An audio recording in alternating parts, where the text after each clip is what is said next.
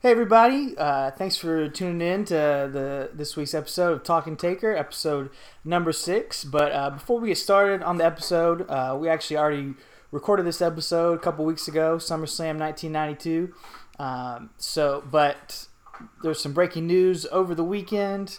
Unfortunately, learning about the passing of the legendary WWE Hall of Famer Bobby the Brain Heenan, and to Travis and I, he's just one of our absolute all-time favorite wrestling performers, and he's really been actually a pretty important part of the first few episodes of this podcast. So we thought it'd be important to, or not important, but we just wanted to say a few words and share our memories and share our condolences before this episode started. So, I mean, Travis, like we've been talking about literally in every episode, I think, except the first one, because he's not on commentary for that first match. But every other episode, we've just had so many awesome things to say about Bobby the Brain Heenan. And what have you really seen and learned through going through these first few episodes?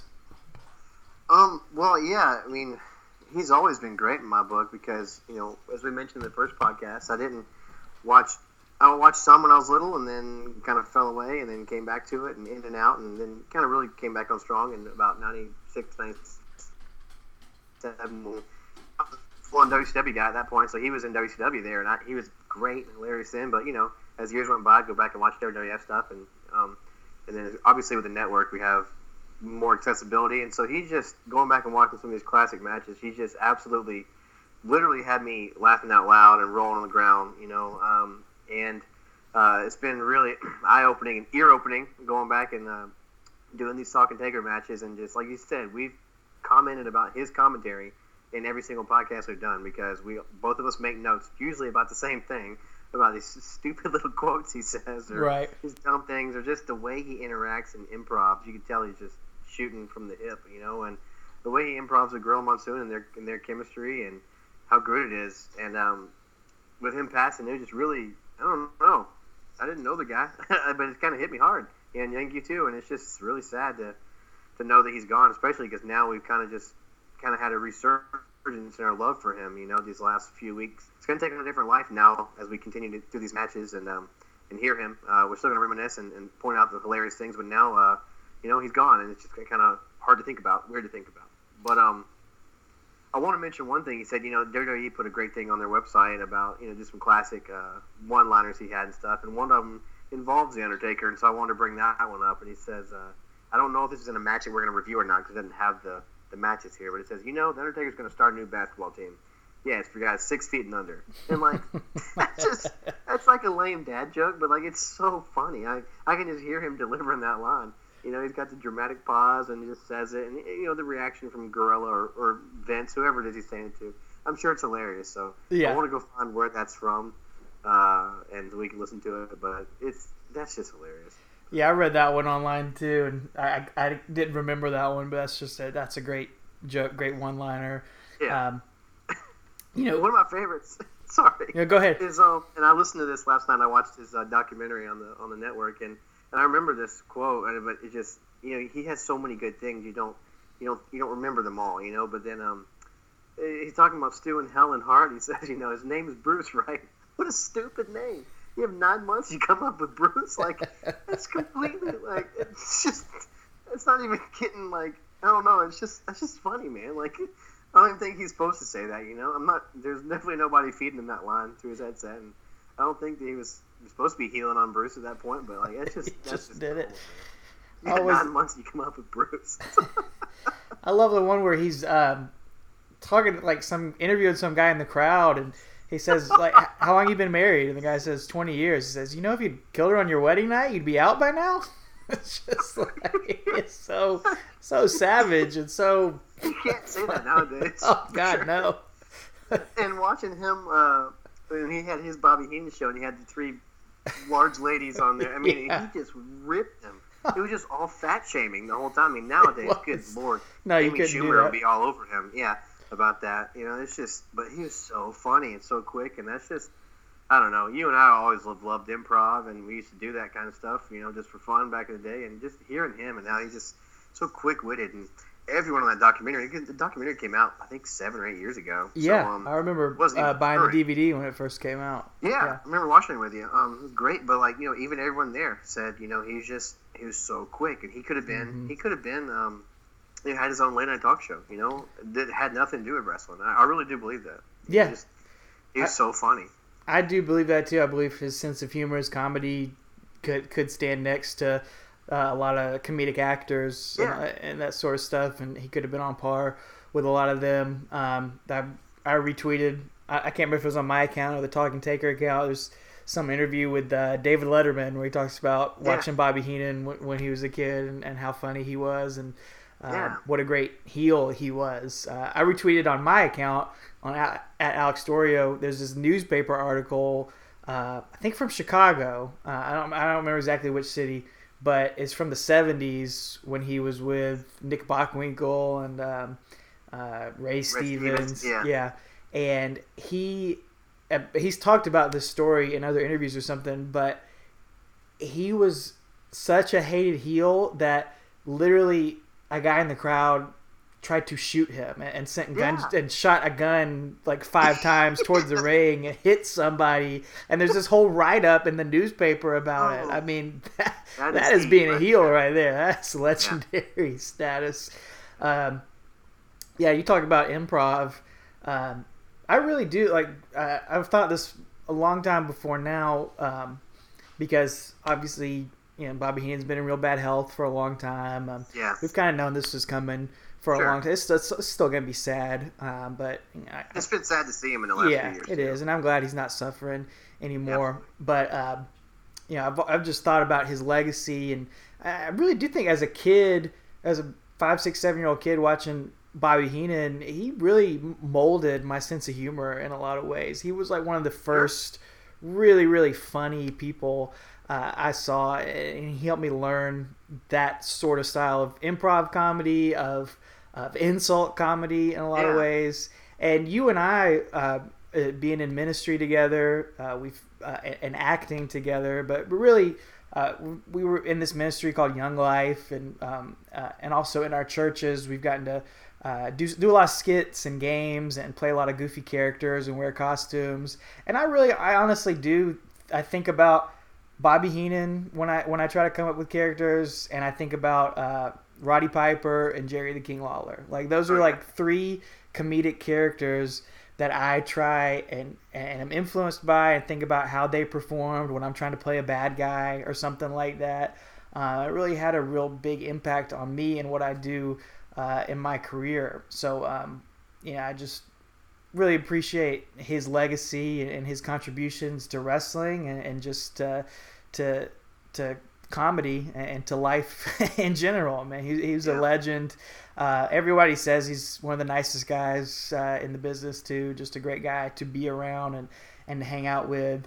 And to tie it back to Talking Taker, watching back these matches, it really cements his reputation. Everybody calls him the greatest, and when you go back and watch it, he lives up to the reputation.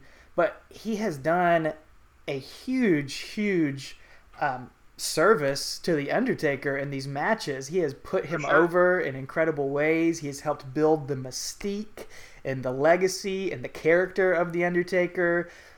It's not, not to crap on the new guys and the new generation, but sometimes now the commentary we've talked about before, it doesn't take it seriously, or it tries to veer into. It tries to break kayfabe too much, and Bobby Heenan doesn't do that at all, and it really has helped build up this character. Yeah, as hilarious and funny as he is, there's not a lot of quips like that one Undertaker comment I mentioned earlier. We haven't heard it yet, as far as us going through these matches, So I don't know if that comes later or if it's on a Raw or whatever. But he stays pretty serious. He knows when to hit the spots, when to pick the comedy spots, when to be serious. And you're right, he has really solidified the Undertaker and his character and really put him over. He keeps talking about what's in the urn. Talking about Paul Bear, there's the power of the urn. And I think after every match we keep commenting that he's like, no one's going to stop this guy. Yes. This guy's unbeatable. No one's going to stop him. How are you going to stop the Undertaker? So yeah, he really has. To tie it all back to this podcast we're doing. He really has, really helped build this Undertaker character, and I don't know if it'd be the same without him, taking it seriously. So, thanks, Bobby Heenan. Yeah, thanks. And, it's the combination with Gorilla Monsoon is one of the greatest of all time. Maybe the greatest. Definitely, I'd have to say my favorite of all time. That's not a controversial opinion, but nope. It's what our childhood we grew up on. We Jim did. Ross and Jerry Lawler. For our teenage years and stuff, and they'll always be classic. But even Jerry Lawler said on that DVD, he said, people tell me and JR are the best, and I say, no, we're not. It was Gorilla Monsoon and Bobby Heenan, and wow. I think he's right. Yeah. So, absolutely.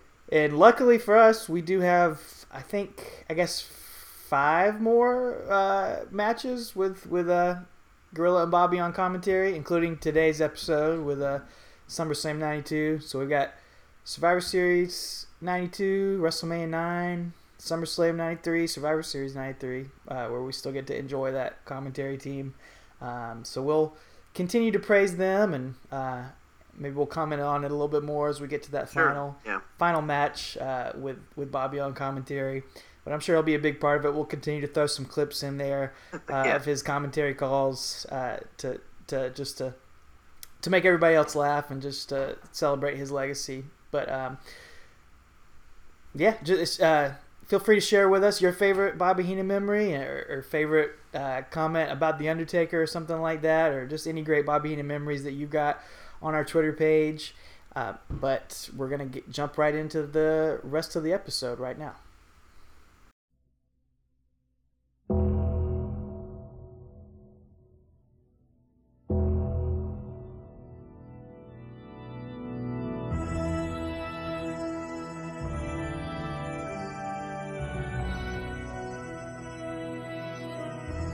Welcome to the grandeur. Welcome to the spectacle. Welcome to the pageantry of Talking Taker. I had to try that out. This man inspired me. Oh, yeah. I love how he used to do that at the beginning of pay-per-views. He'd always do, welcome to this, welcome to that, welcome to the Survivor Series, or whatever. Right. Before they had pyro and stuff, and now they don't do anything. Who needs pyro when you have Vince McMahon just... Exactly. That should be his only job on screen nowadays. He should just do that for all the network shows. That gets me more excited than pyro does. Absolutely. Yeah. Absolutely it does. But for real, welcome back to Talking Taker, our exploration, digging up the career of the dead man, The Undertaker, match by pay-per-view match. My name's Alex Dorio, joined alongside my tag team partner, the urn bearer himself, Travis White. How you doing, buddy? I'm great. My brother actually was named after Paul Bearer, so not true. My brother's name is Paul, though. I'll throw it out there. Who is he? Who does he share a name with, though? The Big Show. Yes, he does. My brother and the Big Show have the same name, so it's awesome. That was always cool in middle school. I could tell people that. So yeah. Did anyone ever mistake him for the Big Show? I did, because I was much smaller than him. So. And he chokeslammed me a lot. So, yeah. But didn't people call your house looking for Paul White? Somebody did one time, yeah. Yo, this is a Big Show? This is a Big Show? No, this is not the Big Show. I completely forgot about that. Thanks for reminding me. Yeah. Someone called. That's what I was trying to lead you into. And, I was in middle school or high school and called looking for the Big Show. Yo, is this the Big Show? No. It is Paul White, though. I'm surprised your brother didn't roll with that, though. I'm sure if he'd have been there, he would have. I think I was on the phone. Oh, you answered it. Okay. Yeah, I believe I answered the phone. Yeah. Oh, man. Yeah, he definitely would have gone with it. Yeah. The clean-shaven Big Show, of course. The big naked baby. Well, we're recording this a few weeks before you're here. We're backlogging some episodes because we won't be able to record the next couple weeks. But Travis has on his Georgia Bulldogs shirt. I got on my Clemson Tigers shirt. And this is Clemson just won their first game this season. Georgia, let's cross our fingers for them going up against App State later tonight. I don't want to jinx it, so I won't say anything positive or negative. Maybe I can edit it in later that they definitely won. Later. Yeah. Go Dogs. There you go. But we are recording this in between games and getting ready for all that and ready. You can tell I'm just trying to avoid talking about what we actually have to talk about here today. Our next pay-per-view match of The Undertaker we finished WrestleMania 8, and we cruised through the summer. Man, it was nice when you only had 4 pay-per-views a year to cover instead of one every 3 weeks. But make it all the way to August for the SummerSlam you thought you'd never see, as Vince McMahon calls it on this show, SummerSlam 1992 from Wembley Stadium. Yeah, August 29th, 1992. I think it aired 2 days later, though. I believe that's what I read online. Tape delay. I know, obviously it wasn't going to air live because it had been like, 3 in the morning here or something. But I wish they would do this now. Oh, yeah, they could totally do it now. There's no reason with a network they can't do a WrestleMania, well, maybe not Mania, but a SummerSlam in England again. There's no reason. You can do it just like Beast from the East and have people wake up early, or everything's on demand anyway, so what's the problem if they don't watch it, right when it airs? And this was such a spectacle. I wrote that down as one of my notes. It's just over 80,000 people there, man. It was awesome. So many people there. Such a spectacle to see. Again, another precursor to some of the WrestleManias we see nowadays. So yeah. So what London is like 5 hours they're ahead of us. Probably right? 5 hours from Eastern time. Yeah, so why not they could have a pay-per-view at 8 o'clock London time. It just starts at 3 o'clock in the afternoon on WWE Network, like in the US. Like that would be fine. Like you said, I mean, I think they could still do it for WrestleMania. I think people are going to watch WrestleMania no matter what, whether it's afternoon or night. Starts at like 2 anyway. Exactly. Free show. But definitely for SummerSlam, much less one of these other B shows or C shows. Like I can't believe we haven't done that yet in the past 3 years of WWE Network. And I was thinking, man, it'd be cool to do this for like the 25th anniversary, but that would have been a couple months ago. They should have done this again, but maybe for the 30th anniversary or something, because it was incredible to look at. Like a lot of the past few WrestleManias of the past 10 years or so are just amazing spectacles, and I think the Wembley Stadium look, it rivals that, even without the massive stages and everything. It just looks amazing. Yeah, it's really cool. And those UK fans are nuts, and they were nuts even back then too. So, you know how rowdy they get nowadays for NXT and the shows, the 2 tours they do over there after WrestleMania and after, in November I think they go back.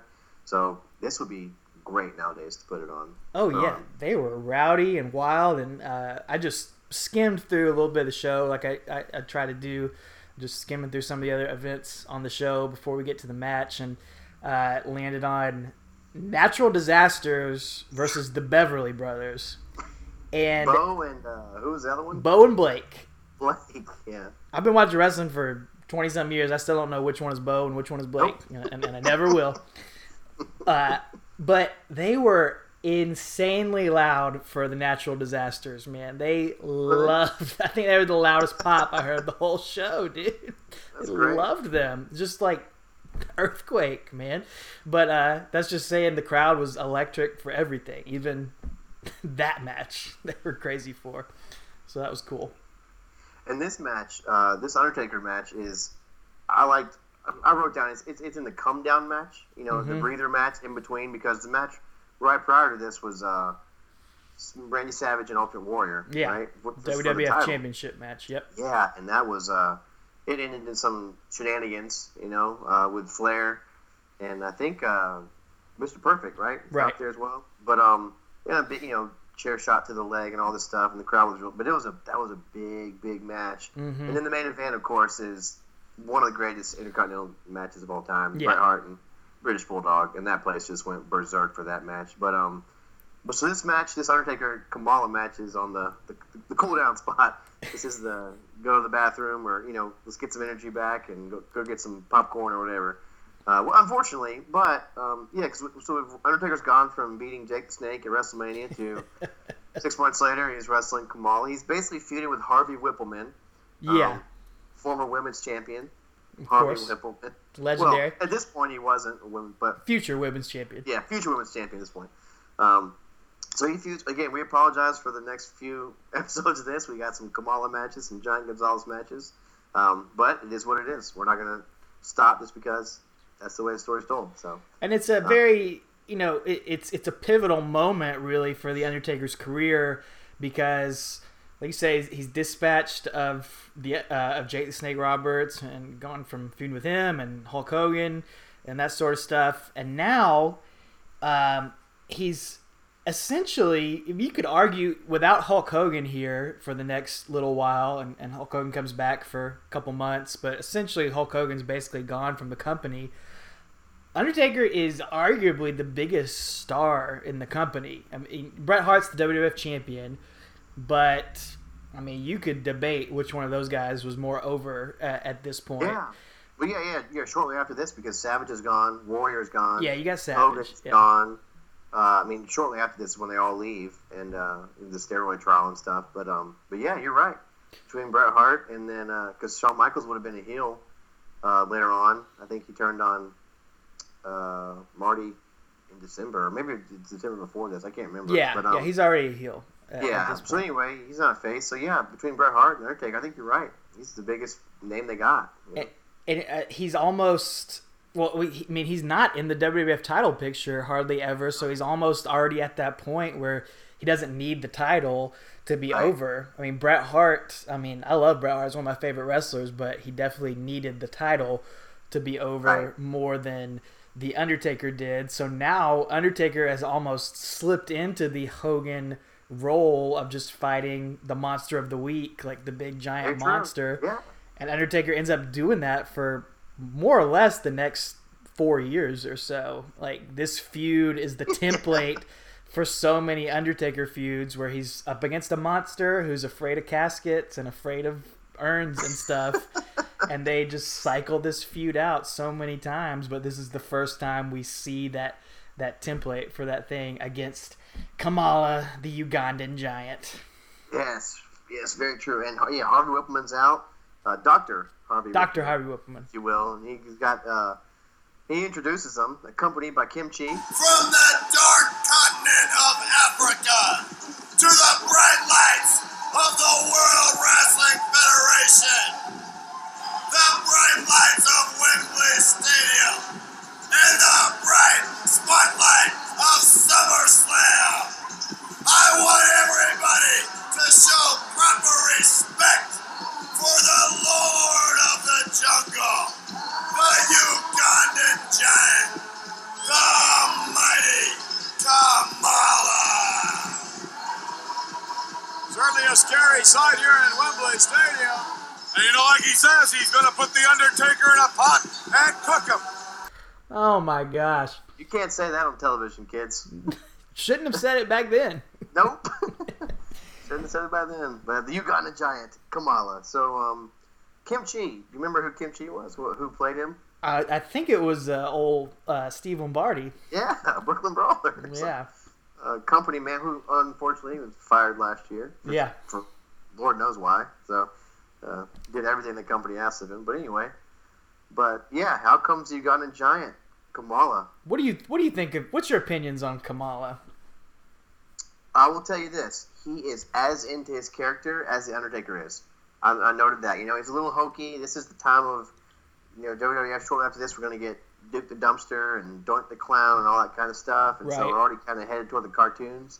Undertaker may have been supposed to have been a cartoon, but he's not. He makes it more real.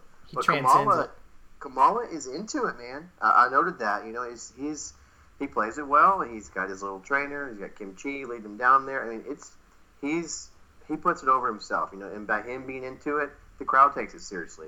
It's not like when Lord Tensai came out and the crowd just kept chanting Albert and A-Train at him, you know what I'm talking about? Like, yes, so this is, Kamala's out there, and it's believable, slapping his belly and has his little paint on and everything, and he plays it well, That's a great comparison. I wouldn't have thought of that, but that's I think that's a perfect comparison of the opposite of Kamala, because he'd been Kamala for years and years. He started in Memphis and Mid-South and all that stuff.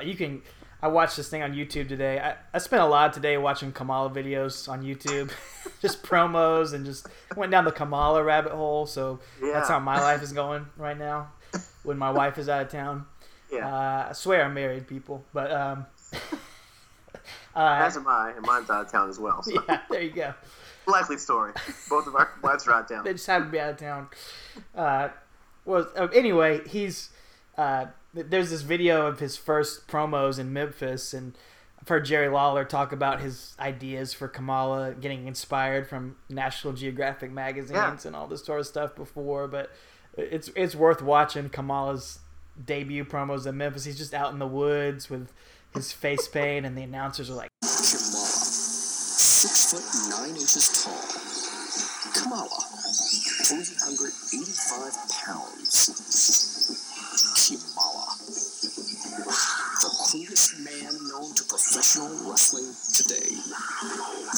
Arms and legs as large as trees. As strong as some of the largest animals known to man. Kamala, 6'9". Kamala, 385 pounds. Kamala, the Ugandan giant.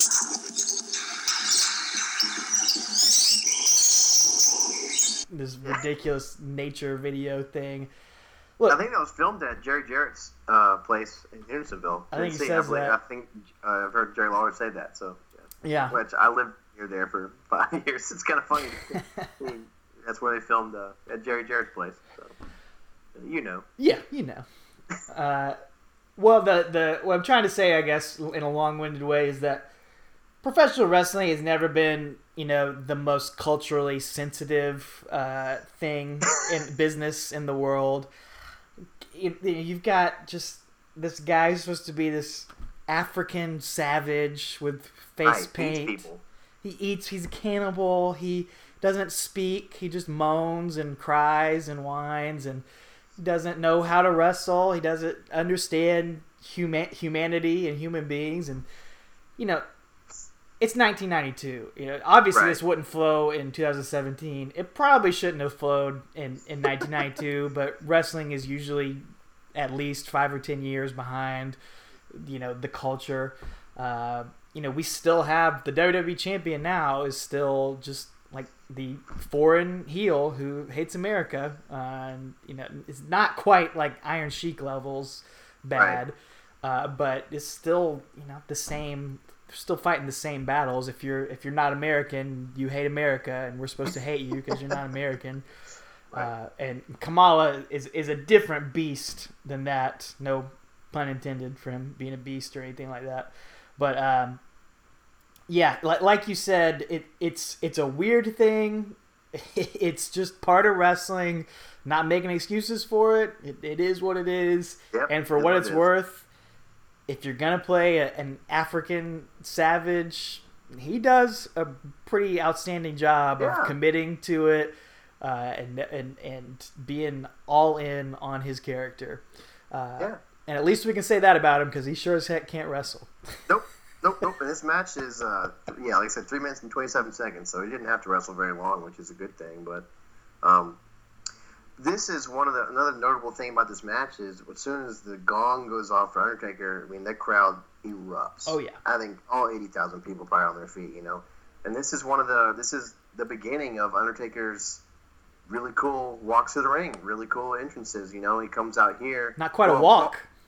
Not quite a walk, at that point. Yeah, right. Paul Bearer, poor guy, he has to walk in front of the hearse. It's a ride. Holding the urn, yeah. The old fat guy with too much makeup on has to walk in front. But then Undertaker comes out in a hearse. He's hanging out the back of a hearse. Really cool sight. I wrote just, what a spectacle, Absolutely. Again, really cool sight to see. He's had a lot of great entrances that we'll get to, but this is right up there with the best of them. Yeah. It's awesome. I'm surprised they never redid it or reused it I or was anything. very surprised. It was really cool. And Bobby Heenan, again, classic. He goes, "Look at that idiot. The steering wheel's on the wrong side." The guy driving. Oh, he's so good. He's so good. Yeah, that was great. But I will say. Oh, go ahead. Go ahead.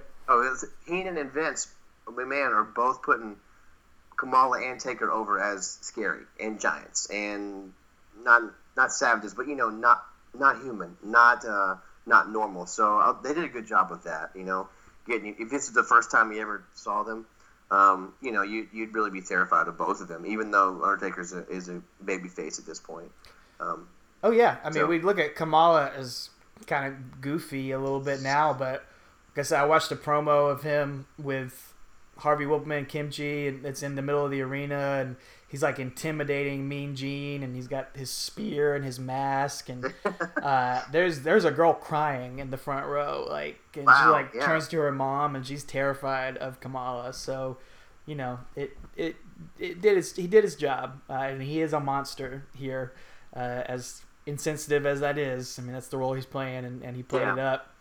But I was going to say about the entrance, this is also kind of the start of the tradition of having to wait till it's dark to do the Undertaker's match, which we see at a lot of the WrestleManias, not only because he's a big star, but, it's not the Undertaker's entrance if it's not dark outside. So with these big outdoor shows, that's part of why he ends up going on second to last too, is you got to get the darkness outside. So interesting start to that. I didn't think about that for this match. Very cool. Not a lot of scientific wrestling. Nope. Couple throat chops. Kamala attacks from behind at first and knocks chops Undertaker over and over, and the crowd's going nuts for Taker come back and chopping him, and he goes for old school pretty much immediately. Yeah. What we call old school again, the arm ring and walk the top rope, does that, hits it. Goes for it again, and then Harvey Whippleman, straight in front of the referee, shakes the ropes and gets Undertaker off. Should have been disqualification. Should have been DQ right there, but Kamala pulls him down again. As we mentioned in the previous podcast, you can't go for that move twice in the same match. You can't. Go into the well one too many times. Kamala pulls him down. But then Undertaker goes outside. I don't forget how they got outside, but anyway, he attacks Kim Chi and Whippleman, both outside, and go back inside. And this is we haven't seen this move yet until right now. The chokeslam. Yes. It is a huge chokeslam. Yes. Yes, Kamala is a Ugandan giant. He's big. And the announcers are saying, I don't think he can get him up, and he gets him up. Immediately he does. It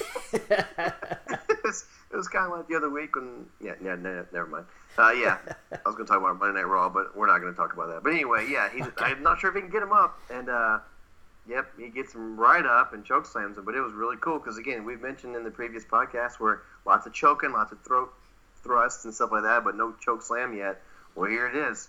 And this is probably not... I mean, he's probably added it in sometime over the summer, but this is the first time we're seeing it in the pay-per-views. So, because they were talking about it like he would do it. So, this is the first time we've seen it. So that's a cool moment for this. And then he hits a diving lariat after that, and again, the crowd just... They never don't pop for that move, Yeah. And I still do, even when he was at WrestleMania, the last several doing it. It's awesome to see him do that. Yeah. So apparently, chokeslam wasn't his finisher at this point. It wasn't an alternate finisher because he doesn't try to cover him. He just does it and then immediately does a diving lariat after that. So, but then he goes for his neck. I guess he's hitting his 5 moves of doom in a row. He goes for the chokeslam, the lariat, then he goes for tombstone. But then, what's his name? Kim Chi interferes. He hits him with his hat. Yeah. Takes off his safari hat and hits him with. But apparently it's a plastic hat, so I guess that's a little bit better than hitting him just with a it's like a trucker bucket hat. Yeah. It's like a helmet, I guess. Yeah, so more of a helmet. But this calls for the DQ. I guess the ref has had enough at this point. Yeah, we've all had enough at this point. Yeah, so Undertaker's got to win here because of disqualification, and the match was very quick. And what transpires after the match probably takes as much time as the match actually does. So Kamala, I kind of love this. Me too. I think someone needs to bring this back. He goes down for for just a regular splash. Does he do it from the bottom rope, or does he just do it from the ground? No, he just does it on the ground. Okay. He runs against the rope like Ultimate Warrior would have done. Yeah, he does that. Hits a big splash on the ground, and he goes up to the second rope. It's a splash, same splash from the second rope, and then third time goes all the way up to the top rope. Yep, it's it does a splash. It's so good. But if you notice, the crowd didn't have to chant one more time. He just did it. It was part of what he's going to do. So, I thought it was really cool. Someone needs to do that. Yeah, someone should do that nowadays. I feel like Umaga would have done that back in the day. Yeah, that would have worked. Rest in peace. But someone should do that now. Someone big, like Bray Wyatt or something. The heavy machinery guys should. Oh yeah, those guys. I can't even pronounce their names. Yeah, but, they should do it. I could see That'd be them great. doing that. That'd be stupid for them. Yeah, but the whole stupid in a time, good way. Yeah. Yeah. Undertaker's laying on the ground the whole time, though. I mean, he's selling it. Oh, so yeah. It's not like he doesn't do the sit up immediately between each one. I think it's the He's longest we've seen him down and out Yeah. from something. So he's doing his part to put over Kamala and how destructive he can be, even though he got DQ'd, and he sells it, but then he does the sit up after the third, splash and just stares Kamala down, who then begins just running up the aisle, like scared out of his mind. Again, he's playing that, uncultured, savage type. He doesn't understand, humanity, so he's just scared of this, Undertaker, and he just literally runs up the aisle. As Taker basically stalks him, like Michael Myers would have. Yeah. Stalks him up the aisle. Kamala has the greatest facial reaction I've ever seen in my life. I just can't get over his look of fear and shock when he saw the Undertaker sit up. It is worth the price of admission. It was worth watching this terrible match just to see that facial reaction. It was amazing. And why Kamala, look, I don't know, man.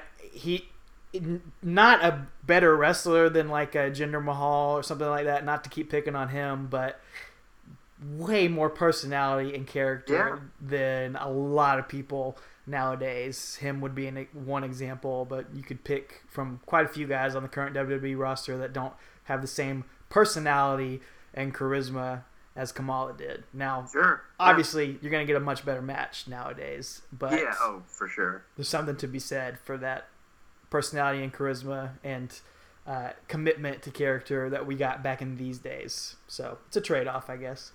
Yeah, and like I said, kudos to Kamala for staying in character the whole time and just really selling it. He and Undertaker. This is two caricatures put up against each other. It's not like the main event where it's Bulldog and Bret Hart. You can see an athletic spectacle for half an hour.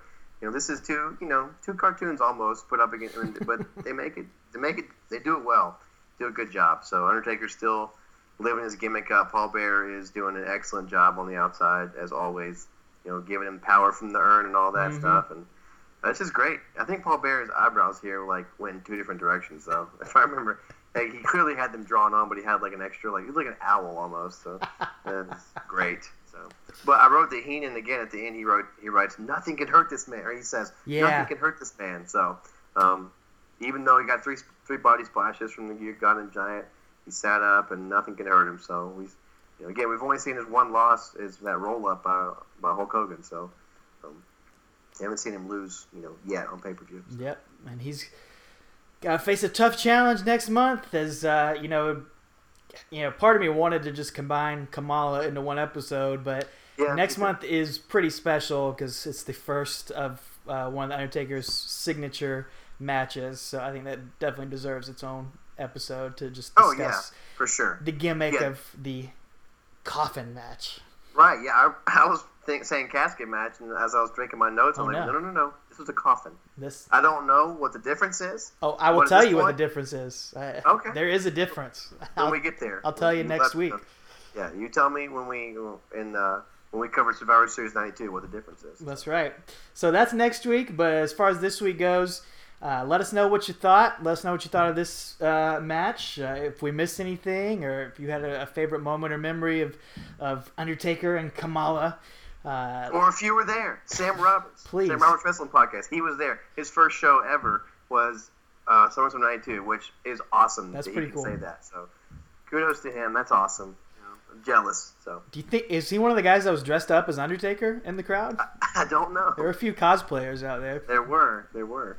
Also at Survivor Series, there are several. So a whole row of cosplayers there. I want to These talk guys about were them. having their time. Yeah. Hit us up on Twitter at Talking Taker, at Alex Dorio, and not at Travis White. But like I said, I always say, pass me along a message. I'll spread the word to Twitterless Travis over there. Let us know what you thought on iTunes. Give us a rating and subscribe. We've also got our episodes up on YouTube now, if that's your thing, and you want to, if that's how you ingest your podcasts, if that's the right word, we're putting them up on there. And so let us know what else we can do, or any other formats you want to see us, or we need to be putting stuff out on. We're just a couple amateurs just having fun doing this. So if you got any suggestions, we are open to hearing it and open to hearing your opinion and favorite Undertaker memories and all that good stuff. But until next time, I guess Go watch Survivor Series. Yeah, go watch Survivor Series 1992 to follow along on this journey. That's it, man. All we gotta do is Shoot, now brother. is and rest in peace.